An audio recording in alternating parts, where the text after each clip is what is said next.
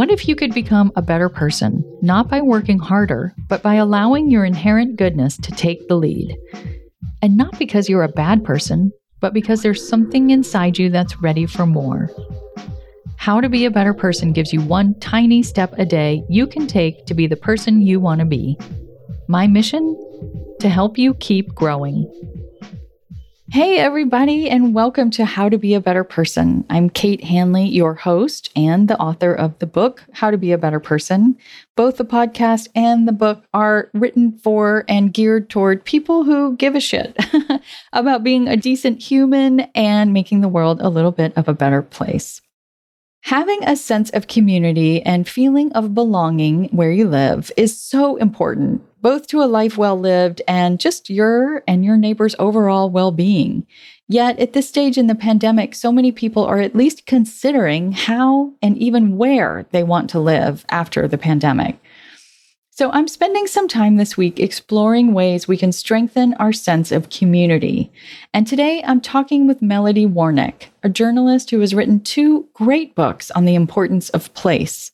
Her first book was This Is Where You Belong, and her second book just came out, and it's so great for anyone questioning where to live. And it's called If You Could Live Anywhere. Melody lives in Blacksburg, Virginia, where she's lived for a long time now, but she has also moved around the country a bit, which informs her writing.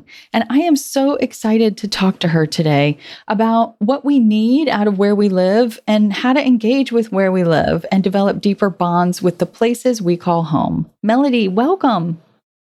Thanks, Kate. I am so happy to be here. I just loved your new book. I just want to say that before I ask you my next question. It's so helpful for anybody who's wondering, like, is this it? Have I landed on where I'm going to be? So congrats on that. Oh my gosh, thank you. Yeah. Thank you so much.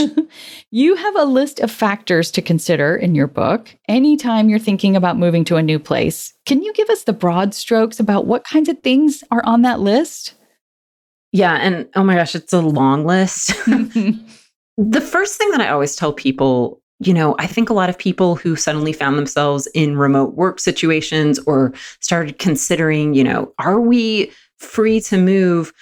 The first thing I want people to think about is, do you actually need to move? Sometimes when you get that freedom, you think, oh gosh, we have to find someplace else, someplace better.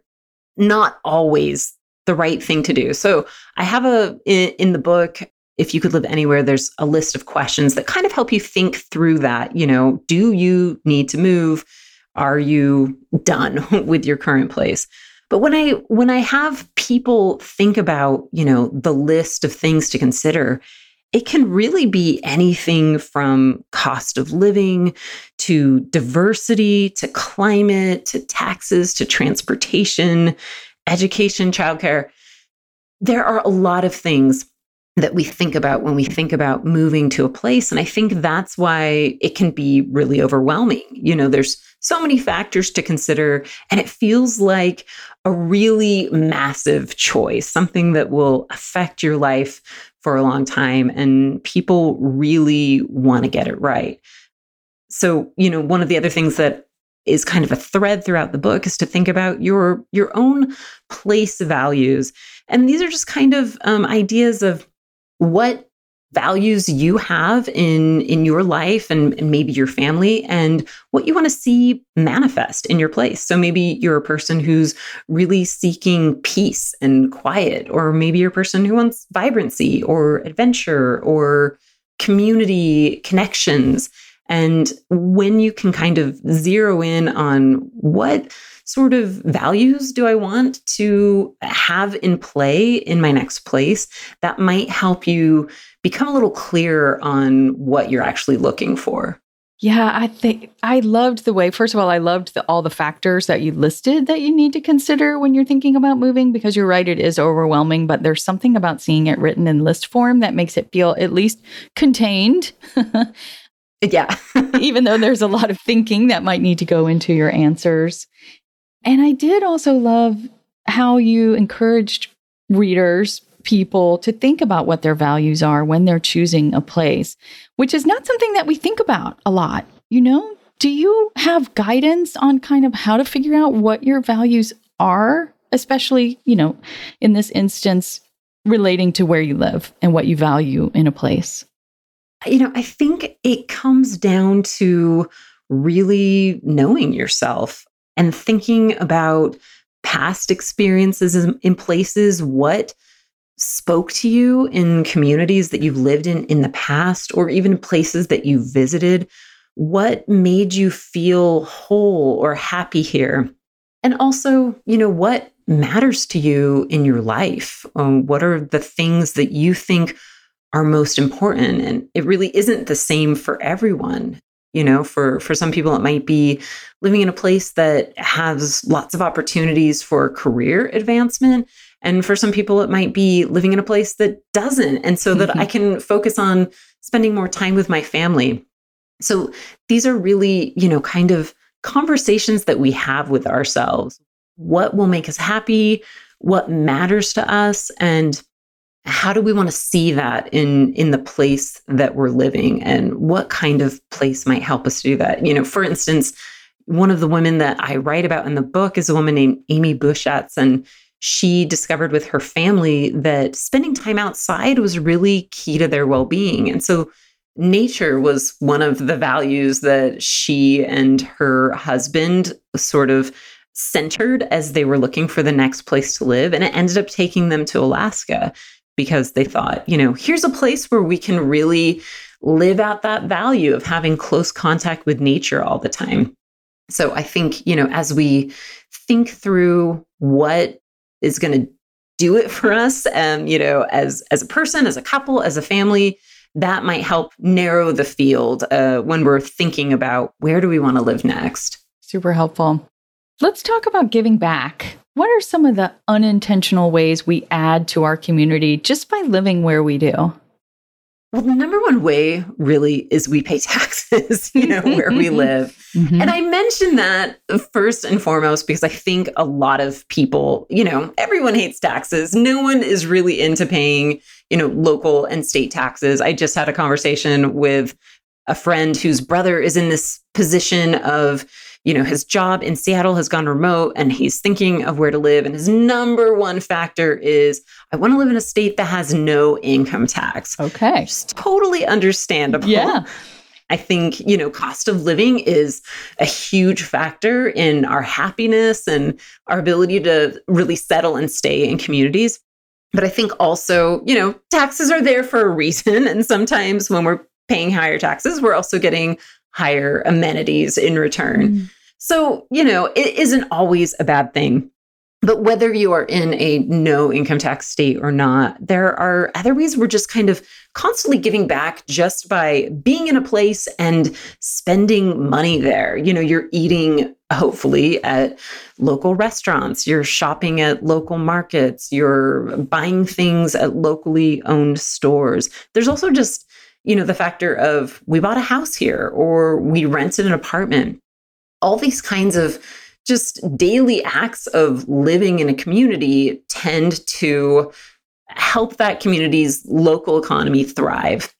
And then there's also this element too of becoming really intentional about that. In my first book, This Is Where You Belong, I wrote a lot about buying local and how much that supports and helps your local community thrive.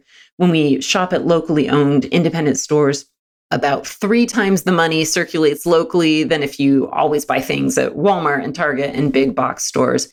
So when we are in a place and we're making that choice of, I really want to be intentional about helping my community grow and be successful, we tend to start choosing those things, buying locally and eating locally and things that help our community thrive economically. But I also think, just by living in a community, you start to do things like you get to know your neighbors and you buy the Girl Scout cookies or you go to the local festival. And those are all ways that we engage in our town and end up giving back. And that helps our community and also helps us. I love it. Melody, I have a couple more questions for you, but I have to take a quick break to hear from our sponsors. So everybody, hang on. We'll be right back. Welcome back. We're here with Melody Warnick and talking about building a stronger sense of community. So Melody, thanks for shifting the conversation to start to talk about how we can intentionally build a sense of community no matter where we are living. I'm curious, do you have other things to share there? Because I myself have decided to, we've made choices to send our kids to public schools. That's kind of a value of ours, is democracy, basically, that we all have the same access to the same things. And walkability is one of our values too, that we really thought about when we were buying our house, and they can walk to the school. So something that I've done to kind of build my sense of tie to where we live is I've gotten involved in the PTO. So volunteering is kind of an obvious choice of ways to get more involved in your community. I just wonder, could you speak to the power of that a little bit, or maybe something else that could give people some ideas of like, yeah, I'm ready to dig in where I am. Here's some ways to do it. Yeah, all the examples that you just mentioned are prime ways to feel connected and invested and engaged in your community. And it's interesting because this new book, If You Could Live Anywhere, is about being thoughtful about that decision-making process. And it's about how towns are trying to attract and retain talent and how we can kind of take advantage of that. But my first book, This Is Where You Belong, is really about you've landed in a community, you may not like it. Here are some ideas for feeling at home and rooted here. And it was based on my own experience of moving to this smallish college town of Blacksburg, Virginia, and kind of hating it at first. So there is a lot of research about something called place attachment, that feeling of being at home in a place. And what I kind of realized is that place attachment, feeling like you love where you live and you're connected to it, comes out of our behaviors. And we can get really thoughtful and intentional about what those behaviors are when we want to feel more rooted in our community. So walking is a huge one. There's lots of research that says people tend to feel a sense of ownership of their place when they walk there. They develop mental maps of it that help you feel at home. Volunteering is massive. Volunteering is just great for people in so many different ways, but great in particular when we volunteer in our community. When I wrote This Is Where You Belong, I did what I called Love Where You Live experiments, little sort of action steps that I took in my town just to make me feel better about it. And one of the things that was really helpful was volunteering regularly at our nonprofit historic movie theater downtown. Just feeling like, hey, I am giving back to my community, I'm contributing. But there's other things too, like spending time in nature, taking hikes where you live, or, kayaking on the local river. Things like eating at local restaurants, which we talked about, becoming civically engaged in your community, voting in local elections. So I think there are lots and lots of ways that people can start to feel engaged and at home in a place when they want to. These are choices that we make every day. I think of one of the things that I tried to do when I was really, I was new to Blacksburg, and I just had this thought, I'm going to act like someone who loves their town would act. And that idea led me to simple things like, I'm going to pick up this piece of trash that I passed on the sidewalk instead of just letting it blow away. Or I'm going to show up to the town festival instead of opting out. So, when you decide that this is something you want for yourself, I think you can build that sense of place attachment almost no matter where you live. So that's the good news, that even if you're not in your dream destination, you can still learn to feel at home there. Right. And probably engaging in those ways, even if you feel at home there but decide you want to move later, will help inform where you go next, right?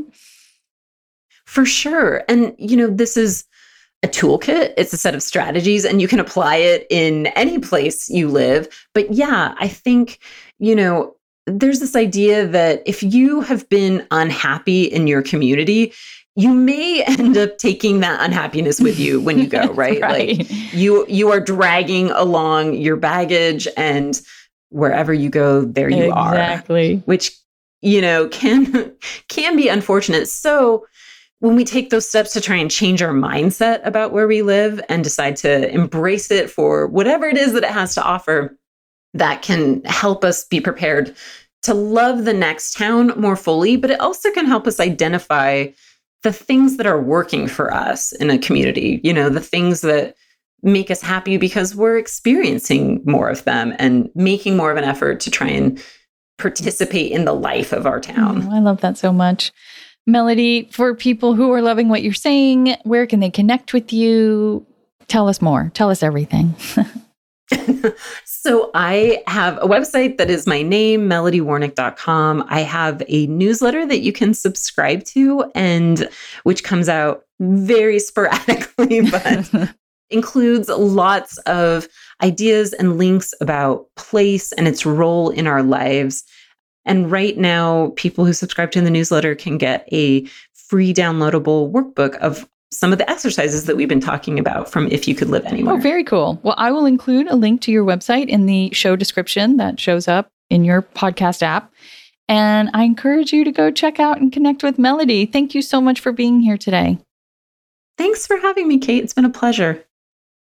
Hey, it's Kate back with your tiny assignment, which is this: to think about your values that relate to where you live. Like, as I shared when I was talking with Melody, walkability is a huge value for me and something that I thought about a lot when we were figuring out which house we were going to live in, even what town or city we were going to move to. So me remembering that walkability is so important to me can inspire me to make sure I'm actually walking to the businesses and resources that are available in my neighborhood. And by doing so regularly, I'll get to know the folks who work there and the folks who patronize these places. And that's going to help me not only feel like I belong, because I'm going to know people or at least recognize people and give them a friendly wave when I walk to where I want to be walking, but that I'm connected to the place where I live because of something that really matters to me. Thinking about the values that are important to you is always a helpful exercise, but thinking about just values in general can feel like trying to eat an elephant. In other words, like a really big job. By thinking about the values you have that relate to where you live can make that exercise more manageable. And that can be an entryway into thinking about your values at large, things like trustworthiness or honesty or kindness, what have you. Thinking about your values related to where you live can help you think about your values related to just who you want to be in this world. Melody gave a lot of examples of place-related values in her interview, and she's got a lot more examples in her latest book, which again is If You Could Live Anywhere. I'm linking to it in the episode notes. She's also got just a lot of information in her books and in her email newsletter and on her website about how to think about place differently and find that sense of belonging. So I hope you'll go check her out. And I hope you'll come back tomorrow because I am bringing you what I like to think of as a very special episode. You'll have to come back tomorrow to learn more. How to Be a Better Person's theme song, Left for Deadish, is by Junior85. The episodes are mixed by Sound Advice Strategies. If you liked what you heard in this episode, share it with someone you think would like it too. Your voice matters. Also, How to Be a Better Person has an official newsletter that sends the past 5 episodes and a well-chosen meme to your inbox every weekend. Sign up at beabetterpersonpodcast.com and click on Get Podcast News. I also love to hear from listeners. I love it. Send me an email by clicking on the Contact Kate button at beabetterpersonpodcast.com, or you can tweet me at Kate W. Hanley, don't forget the W, or find me on Instagram at Kate Hanley Author. I look forward to connecting with you.